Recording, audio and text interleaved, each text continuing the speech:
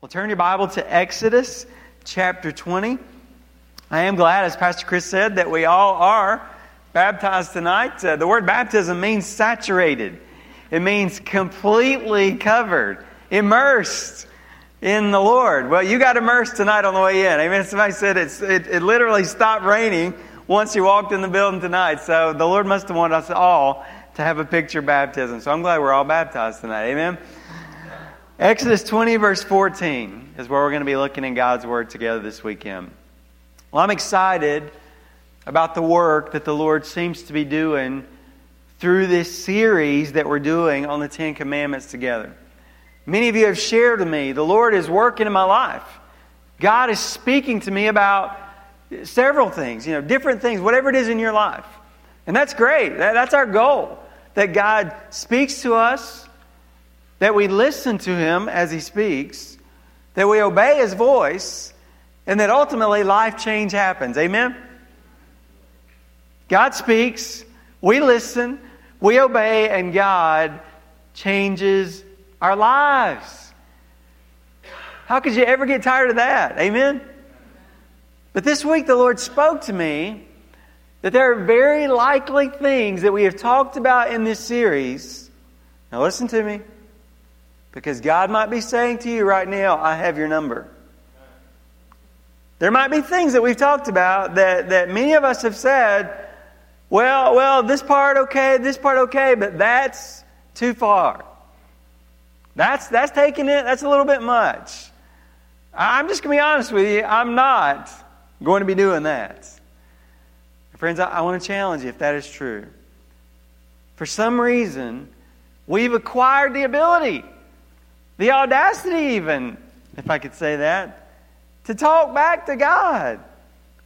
And we see these things that He's teaching us more like the 10 really good suggestions.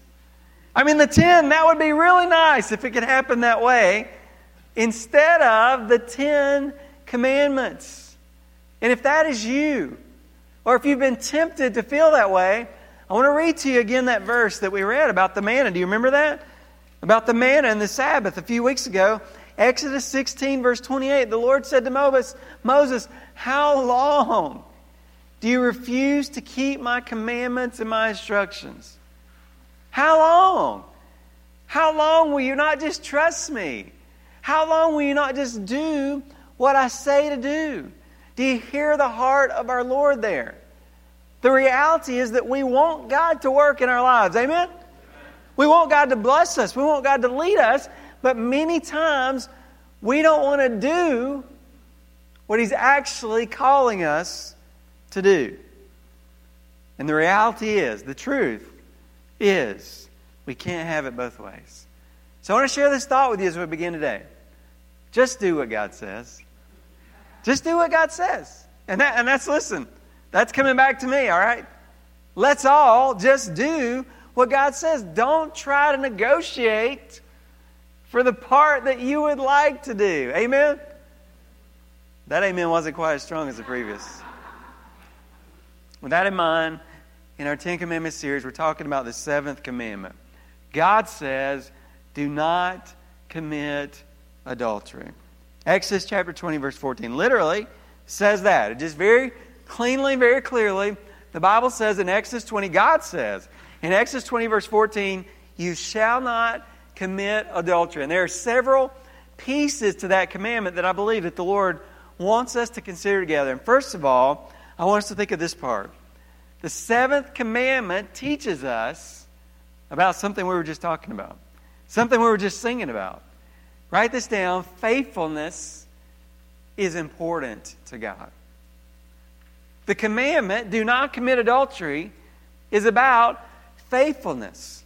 Now, there's a couple of critical things that we've highlighted several times in this series.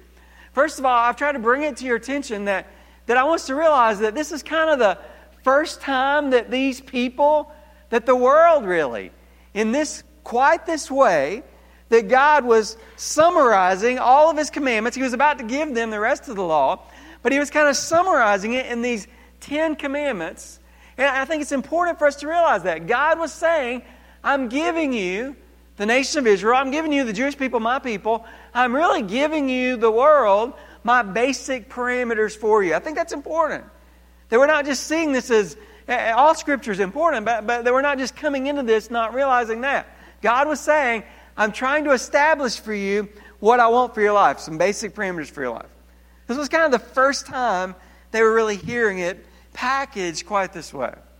Secondly, there was a larger positive principle behind each of these commandments that reflected the heart of God.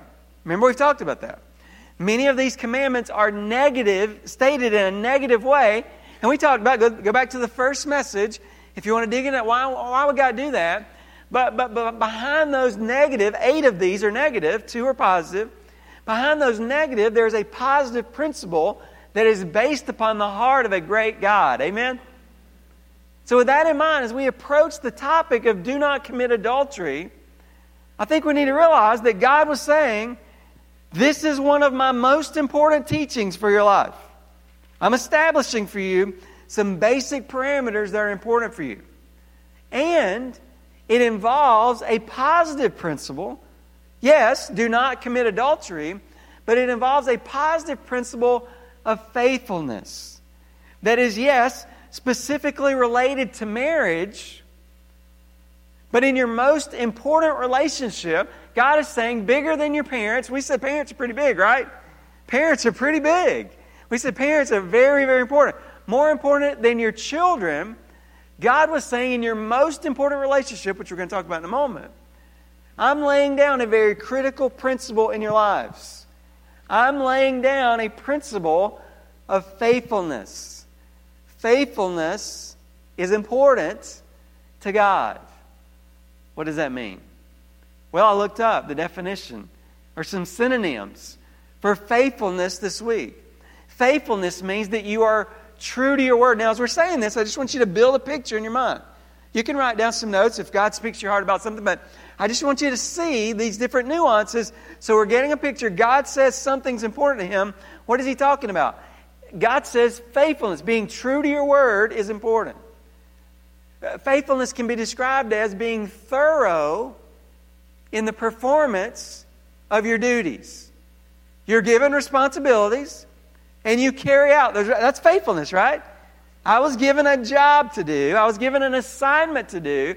And I was thorough. I was being as careful as I could to make sure that what I was given to do, that I'm going to carry that out. That's faithfulness. Faithfulness means you are steady in your allegiance. I like that. Amen? You have loyalty. You have commitments. And listen, nobody's this. Amen? Nobody's this. Amen? Nobody is steady in our allegiance. Amen? Let's just be honest. That's our goal with God's help. We're shooting for that. I'm not saying we can't do it with God's help, but that's quite a goal, isn't it? Some synonyms, some words related to faithfulness. You are loyal. You are constant. You are devoted. You are trustworthy. I think of the terms dependable. A person who's committed. I like this. Never leaving. That's that constant, isn't it? That person is never going anywhere. You can count on this person through the ups and downs of life, through the trials and the tribulations, through the joys and the pains. When the dust settles, if this person is faithful to me, I know when it's all said and done, that person is still going to be standing right there. Amen? That's faithfulness, isn't it? I've always thought of it in terms of manning your post. And some of you are like, post? Today post means, you put something on Facebook or Twitter. That's not manning your post, okay? Not manning your posts online. Manning your post is, Drew and I sometimes like to, when the girls are away, we like to watch John Wayne movies, And so John Wayne, man, we got to watch the horses and there's some outlaws. There's always, it's just kind of like a regular story, but it's always exciting. And so somebody's going to sleep and then somebody's going to man the post, right? Somebody's going to stand there and stay up all night, and we're going to trust that they're going to keep an eye on us. That's what being faithful means. You're keeping a lookout in the places you're responsible for. That's your spouse. No matter what, we're together. Faithfulness. Through thick and thin. Through good and bad. We said in our vows, for better or worse, rich or poor, sickness and in health, till death do we part. I am with you, our kids. We're not going anywhere, are we? My kids. I mean, you might struggle. Maybe sometimes your relationship isn't as close. Your extended family, to some extent. I mean, we're going to talk about maybe a need for separation on some level as we grow up. But still, I want to be faithful to my family. Amen? That they know I'm here for them. If they need me, it's my immediate family that's most important, my priority. But still, I'm going to be faithful to my job. I'm getting paid to do some things. There's some things that have to happen in this world. And an employer is saying it has value, so they're going to pay me and you to do that. And so I want to be faithful to fulfill the assignment I've been given. Our ministries. Lord, help us. Amen. To be faithful. There's some things that God wants to happen, and I'm part of that, and I want to be faithful. Write this down. Being faithful means that I stay in the places where God puts me. And to the best of my ability, I do what God wanted me to do. Years ago, Shannon's dad gave me a cross stitch that's in my office. And many times I like to pass this cross stitch on to other young pastors because it's really emphasizing faithfulness. It says, go where you are sent, stay where you are put, and give what you have got. Let me say that again. God, I believe this represents the heart of God. Go where God tells you to go. Stay where God told you to go unless He tells you to go somewhere else. And give what God gave you to give. Just do what God sent you there to do. But the Bible says that is very difficult to find. Isn't it? If you're a boss, you know that. Amen? Proverbs 20, verse 6. Many a man proclaims his own loyalty, but who can find a trustworthy man? Man, I read that. I don't know about you. Don't feel guilt. Don't feel condemnation. If you failed, if you've messed up, don't say, that's not me. I'm not that. I'm terrible. No, you know what you ought to say? If you're a child of God, from this point forward, me, God, I want to be that. Amen? Not that I am. I'm not being arrogant. I'm not saying I am, but I'm saying, God, that's my heart. Many a man proclaims his own loyalty, but who can find a trustworthy man? I hope over here, God. Amen? I hope. Help me, dear God, to be a faithful, trustworthy person. When I think of faithfulness, two thoughts come to mind. First of all, you ready for amen? All right, get your breath. You ready?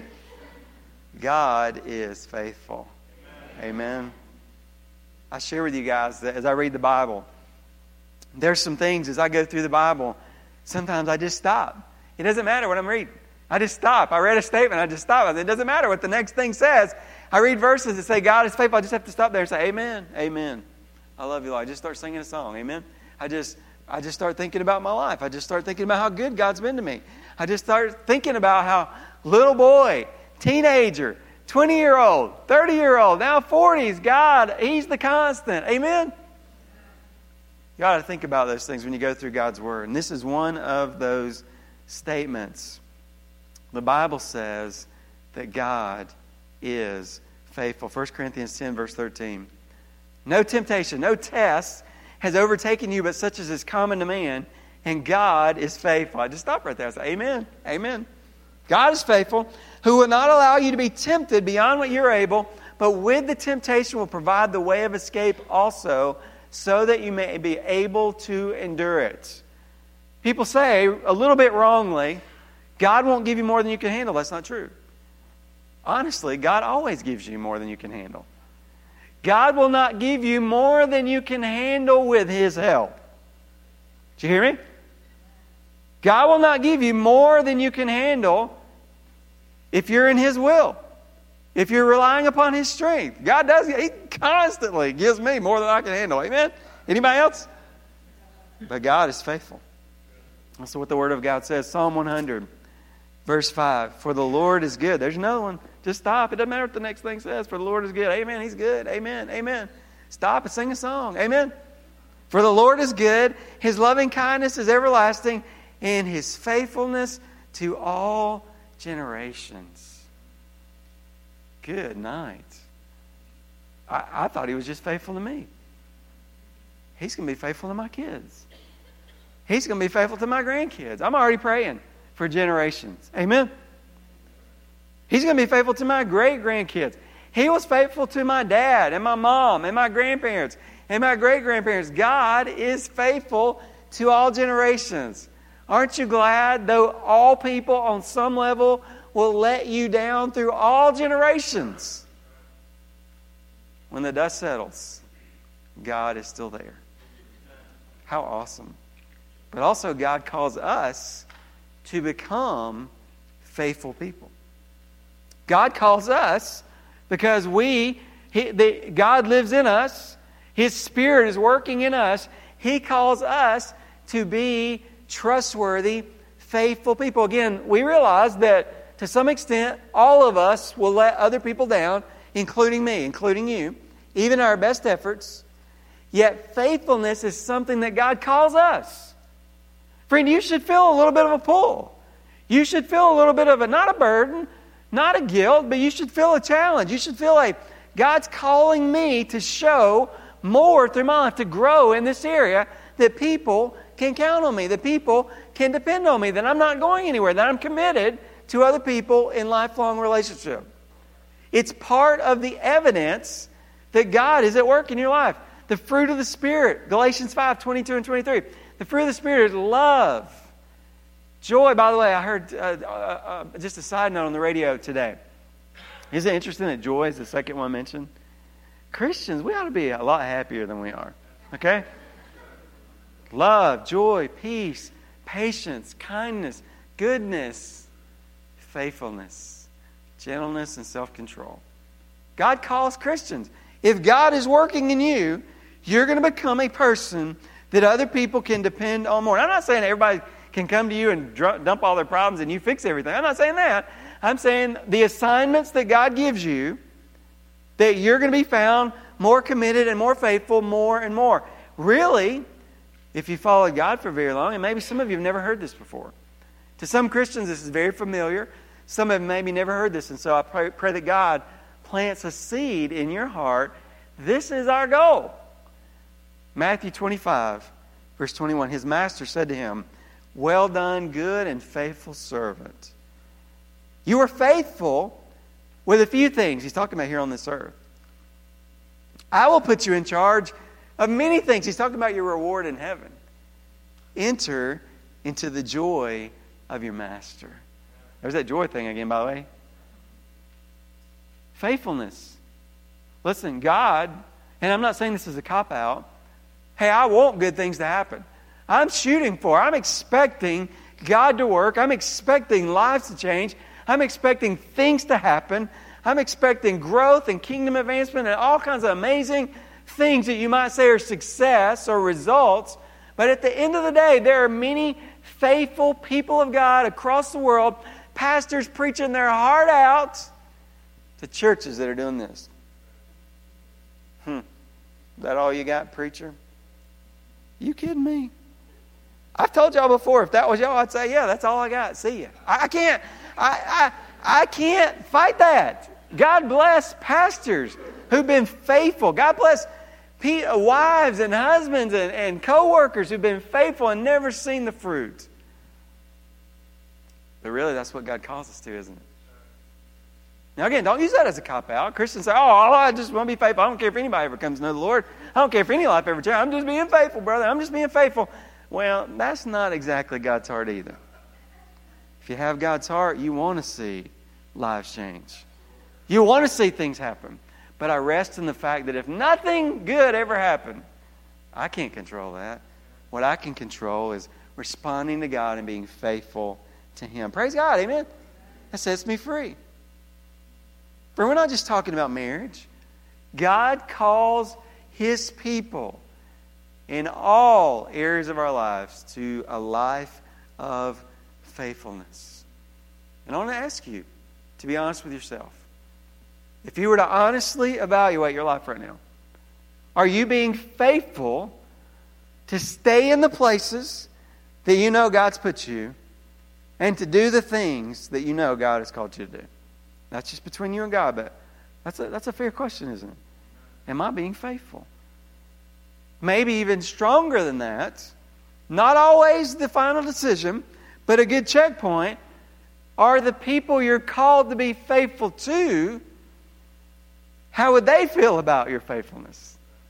Would your spouse say, oh, absolutely, no doubt?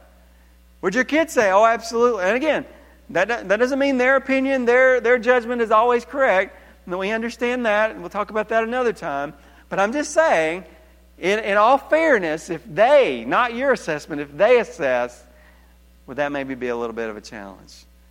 Are you a faithful person? God calls us to faithfulness. So before we even begin to talk about marriage, God emphasizes the importance of faithfulness in that seventh commandment.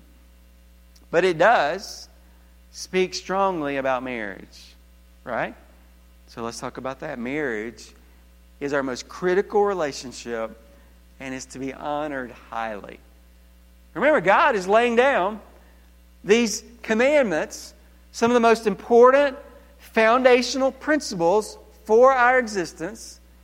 He makes sure to include an element, an emphasis on faithfulness, but not just faithfulness in general. He's emphasizing faithfulness, especially in the most critical relationship we can have on this earth, called marriage. God was establishing marriage and the integrity of marriage, staying together, as super important. Now, before we even start this, I realize that, listen, we're talking about truth, we're talking about principles, and there's lots of different applications of this. There's lots of different life situations. There are people who've been married, but you're not now. There are people who've never been married and maybe never desire to be married. So there's lots of different, but listen, as we learn God's Word, we need to let God speak to us about the principles and let Him apply it as it applies to us. Even if you've never been married, never intend to be married, you can affirm the value, the role of marriage in this world, right? That's what God's establishing. Why? Why is it that marriage is so important? And to answer that question, we're going to turn to Matthew chapter 19, verses 3 through 6. Matthew 19, 3 through 6, Jesus is having a conversation, and He talks about marriage. He says some Pharisees came to Jesus testing Him. By the way, they didn't come really wanting to know truth.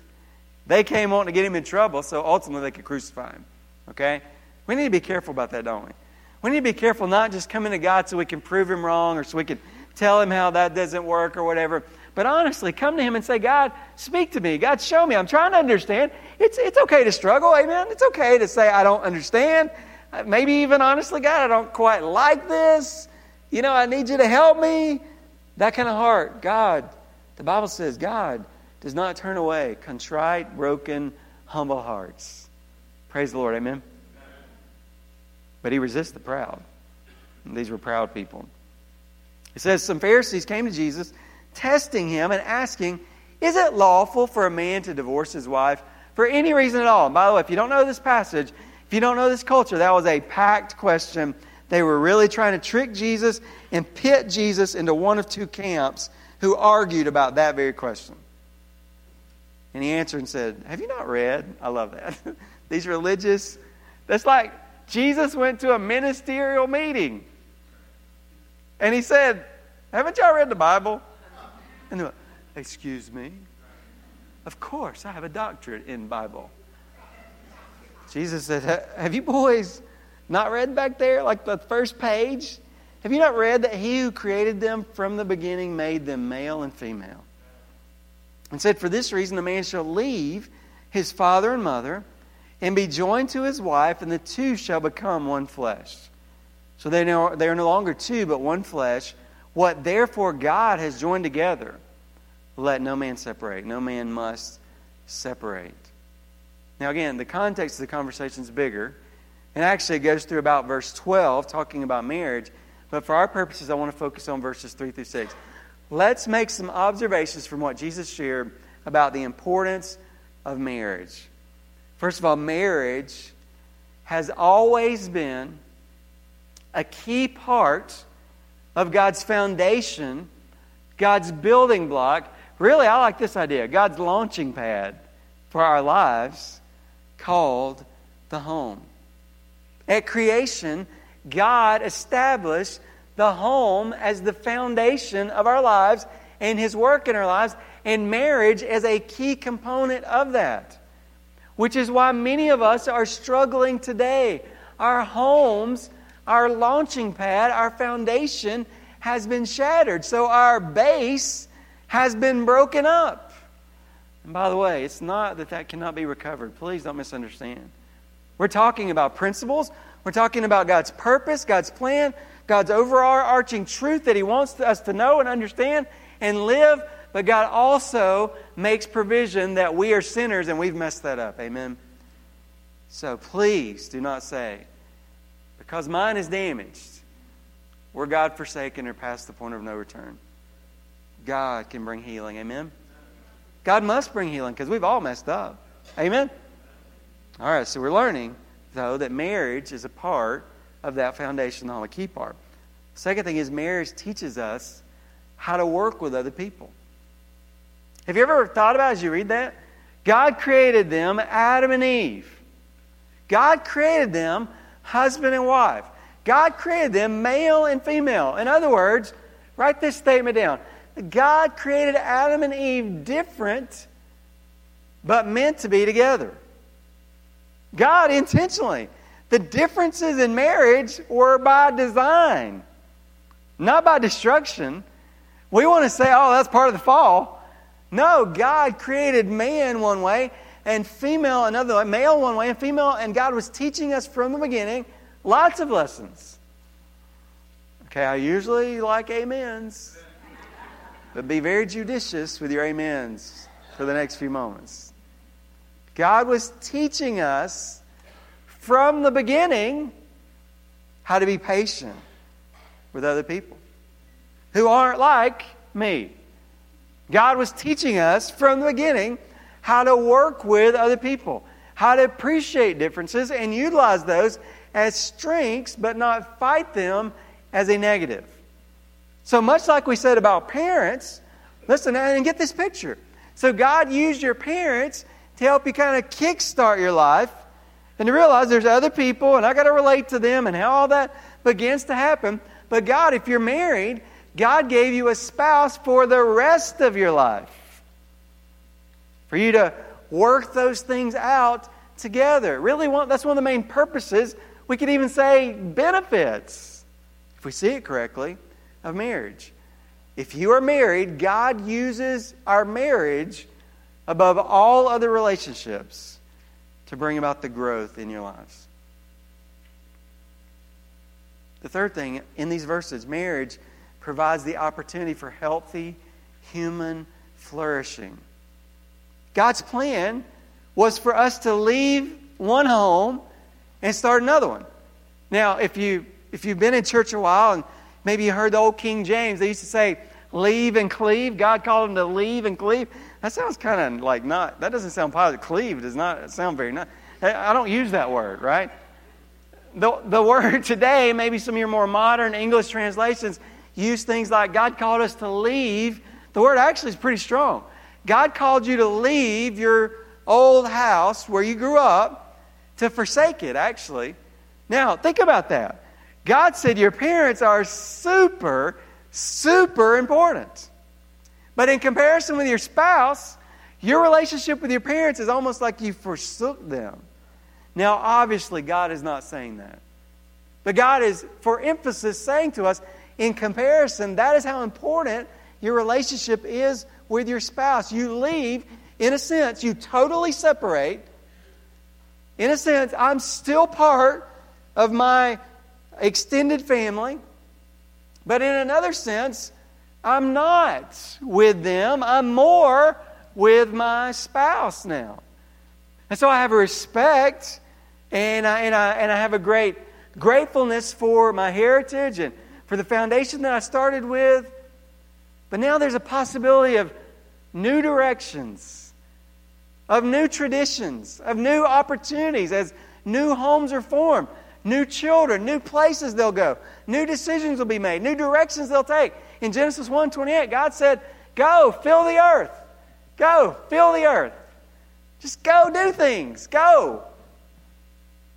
That's what God's establishing in marriage.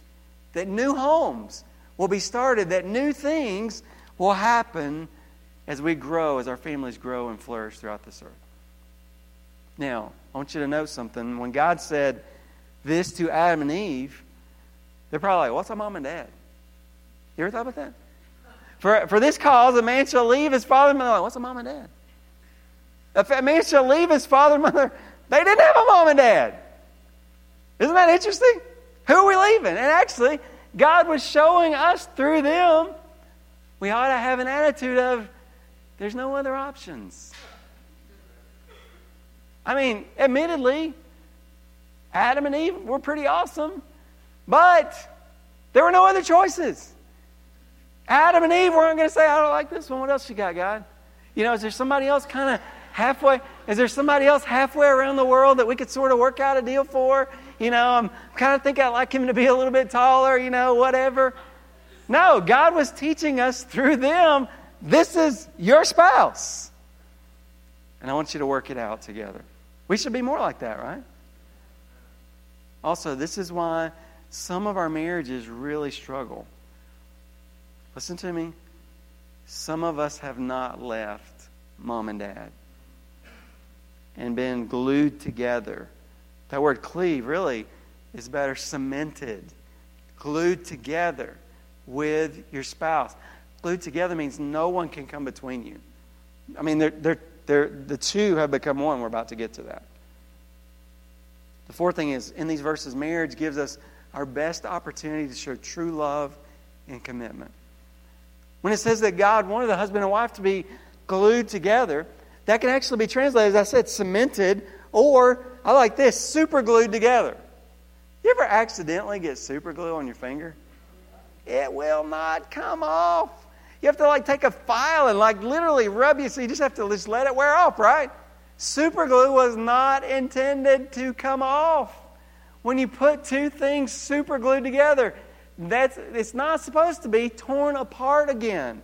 And that is exactly God's picture for us for marriage.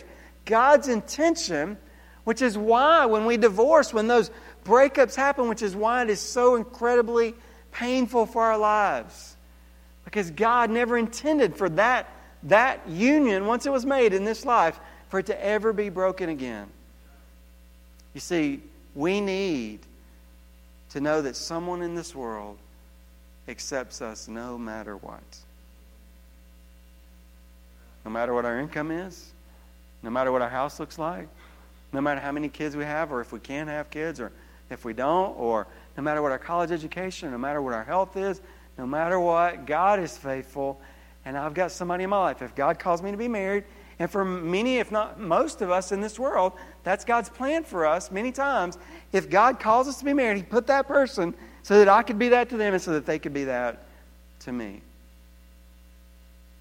The last thing is this: marriage is our closest relationship in this life.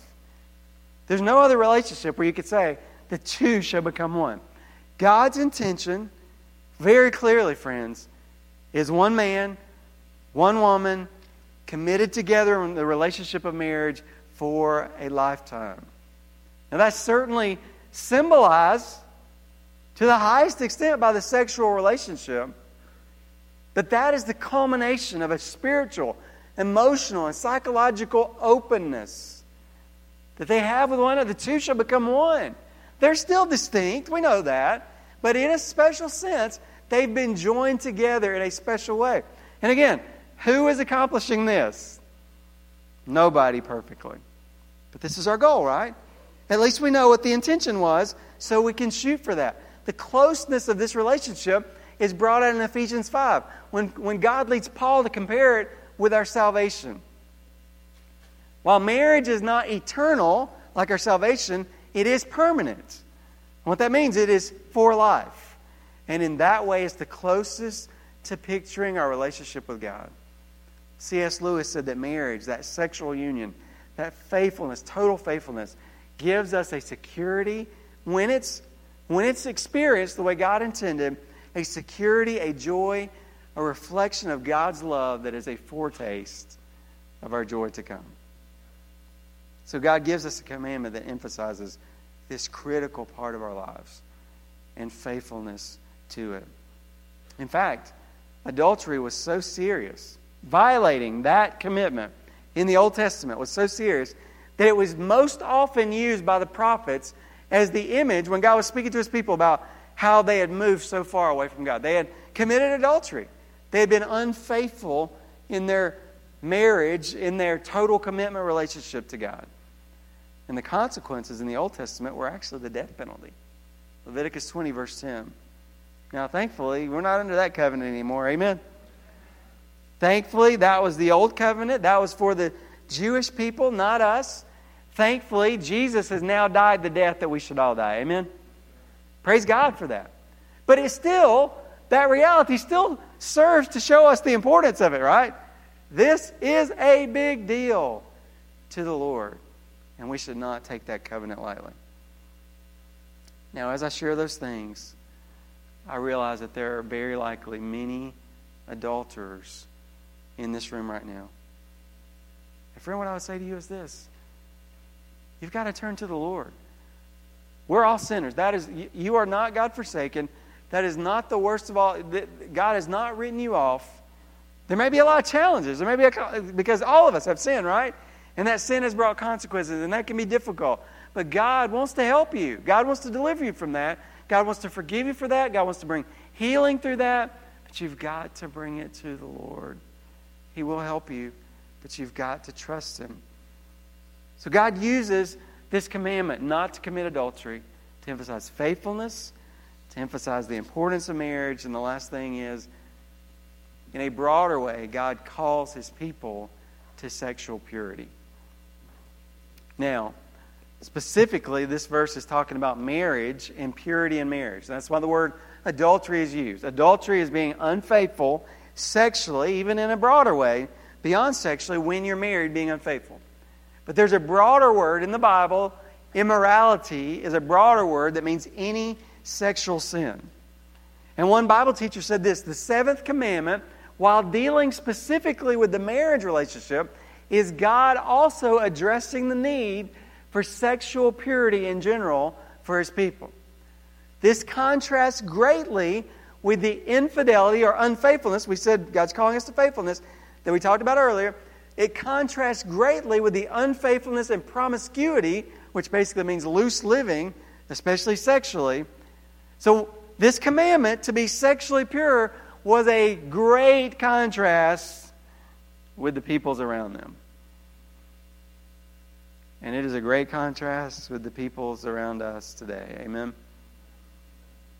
We said a few weeks ago that what we've been learning might sound like lessons from Mars.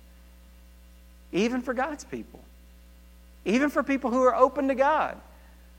I think that most of us here would not be surprised that God is speaking to us about sexual sin.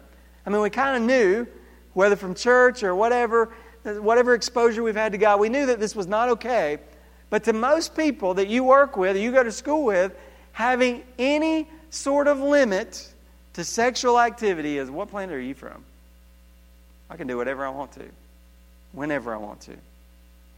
I remember when Bill Clinton was president with all of his immorality. And I remember our country basically saying, does that really matter? Does that really matter? Now, it started way before President Clinton, and it's continued on well after.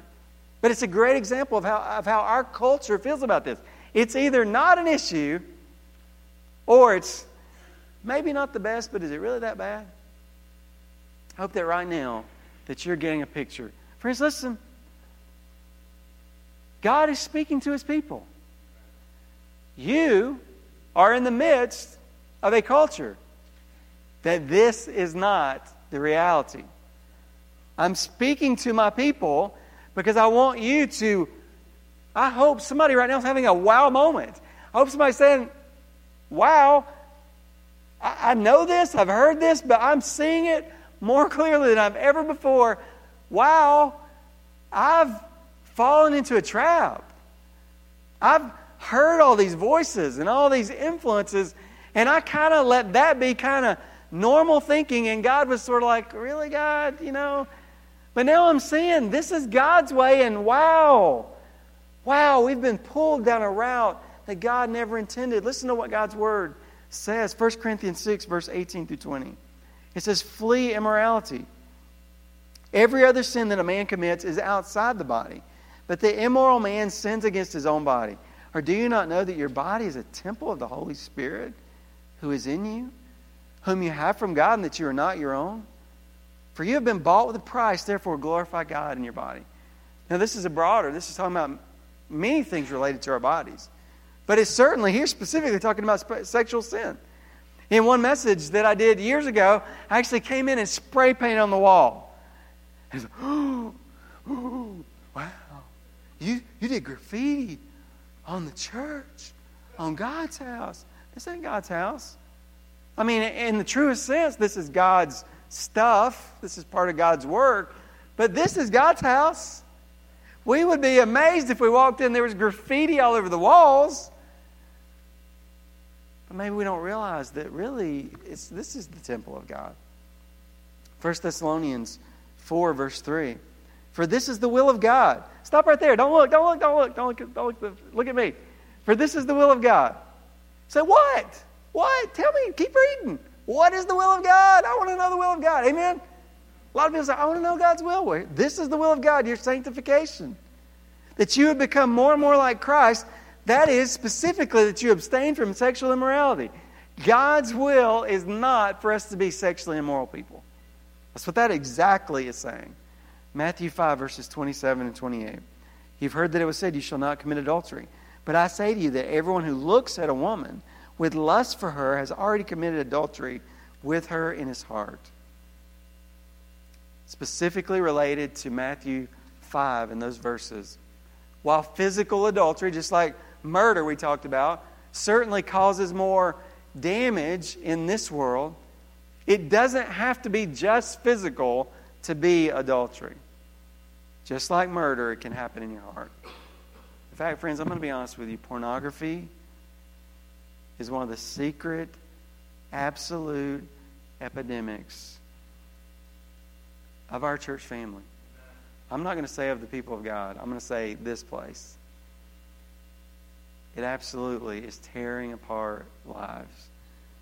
That's adultery in our hearts, immorality in our hearts. So let me give you some instruction that God would give us from His Word. Write these thoughts down. I want you to go back home and chew on these things. Think through these things. Talk about these things with your accountability partner in your growth group. Number one, walk closely with God. How can I avoid? How can I deal with sexual sin? The best thing you can do for any sin is, first of all, know God, and secondly, stay close to Him daily. If you're struggling with sexual sin right now, I would ask you, are you sincerely walking closely with God every day? Are you reading His Word? Are you seeking to understand it? Are you actively pursuing? Friends, listen, we have a low standard for what it means to be a Christian. I'm not trying to make it like hard, like you signed up for the military, get down and do 50 push-ups. That's what it's going to be here at New Hope. That's not what I'm saying. Thank God we're set free. There's really no burden. There's no obligation in that sense. I'm set free. I'm a child of God. Praise God. Amen? But I would like to experience all that God has for me. So I'm going to be intentional. I want to pursue the will of God for my life. Amen? Are you actively pursuing with a determined intent the will of God for your life? That leads us to the next thing. Focus on God's good plan for you, not the temptation. Many times I say, can't do that, don't look at that, don't go there, don't do that. We need to focus on the good things that God has for us, not the things that we can't have. Do you know what God has for you? Do you know what God's purpose is for you? Do you know what God's calling in your life is? Are you focusing on that? Listen, I love this thought. Because when I realize the enemy is trying to tear up my life, I get ill. I say, I didn't realize it. Listen to this, friends. What good thing is the enemy trying to destroy or distract you away from that God is wanting to bring into your life? I'm not kidding. I'm going to tell you something. We have had a strong prayer ministry in our church family, but not recently. But with God's help, and I need your help, that's about to change. Because the enemy is at work, and we're going to get on our faces and ask God to help us. Amen? And one of the things that I do is I say, no, by God's grace. I'm not foolish. I'm not as strong as the enemy. But the enemy does not even compare to my God. And I'm going to focus on God, not the enemy. I'm going to focus on His good plan, not the things the enemy's trying to counterfeit for that good plan. Number 3, be afraid of what sin does. Especially sexual sin. Sexual sin is very strong. It's very addictive. It's very destructive. Fear that. Hate that. Sure, listen, I always say if sin wasn't fun, nobody'd do it. There is an element to sexual sin that is enjoyable for a short season. I'm going to give you the image. Some of you heard me share this before that I use in my mind.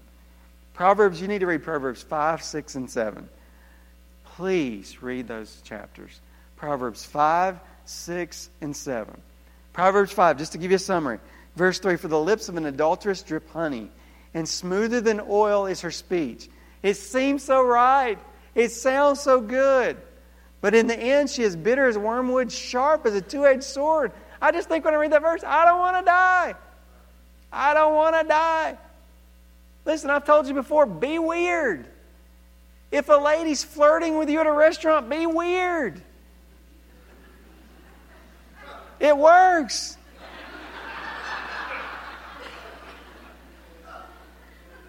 It's not tempting.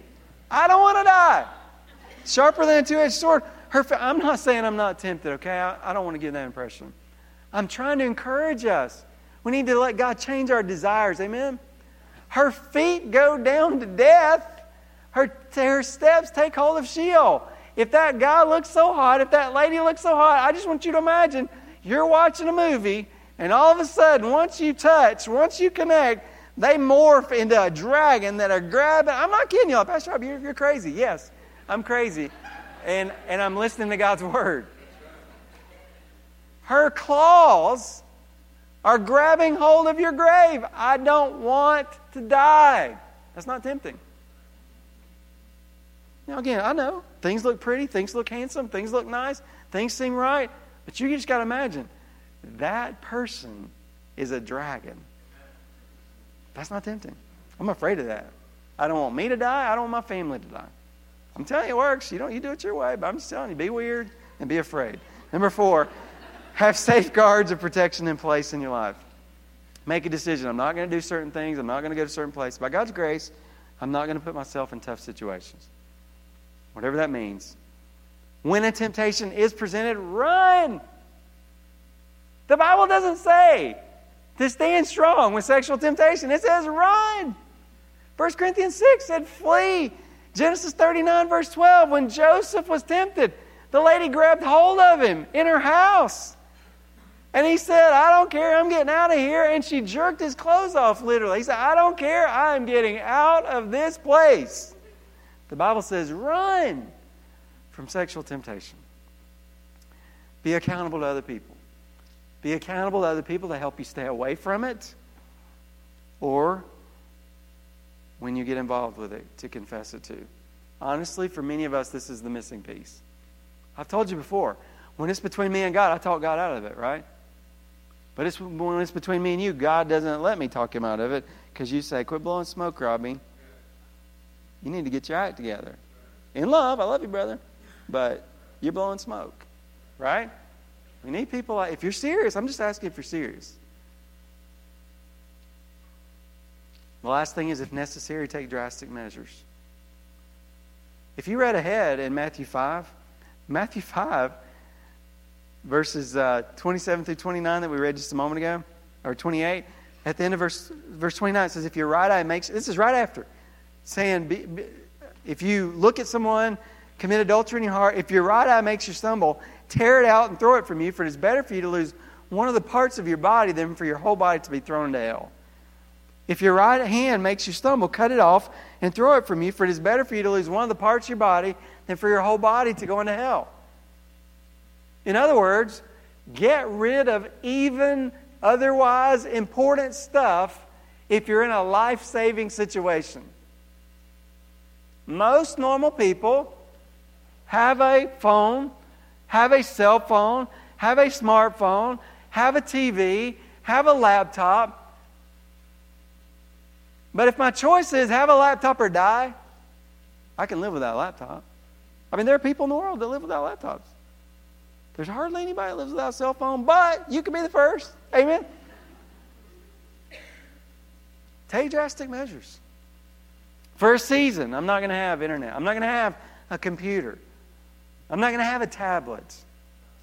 It might be, you got to go through a program. Man, we got to get this licked. We got to deal with this and move on with the life that God has for us. It might be go to some counseling. Take drastic measures. You know, I've heard before, when it's regarding counseling, people say, I don't have the money to go to counseling. I heard somebody say, well, you will. You'll just give it to the attorneys later. You're going to pay for it. So let's just go ahead and do it now. I don't mean that to be overly strong. I'm encouraging you. Friends, let's don't just come and have warm fuzzies. Amen? Let's do business. And you got to let God speak to you at wherever you're at. You know right now why God brought you here to hear this message. And I want to ask you to let Him to do that work right now. Would you bow with me as we do that? Just be still. Don't zip up your Bible cover if you have one. Don't grab your stuff. This is just as important as anything we've done so far, if not more.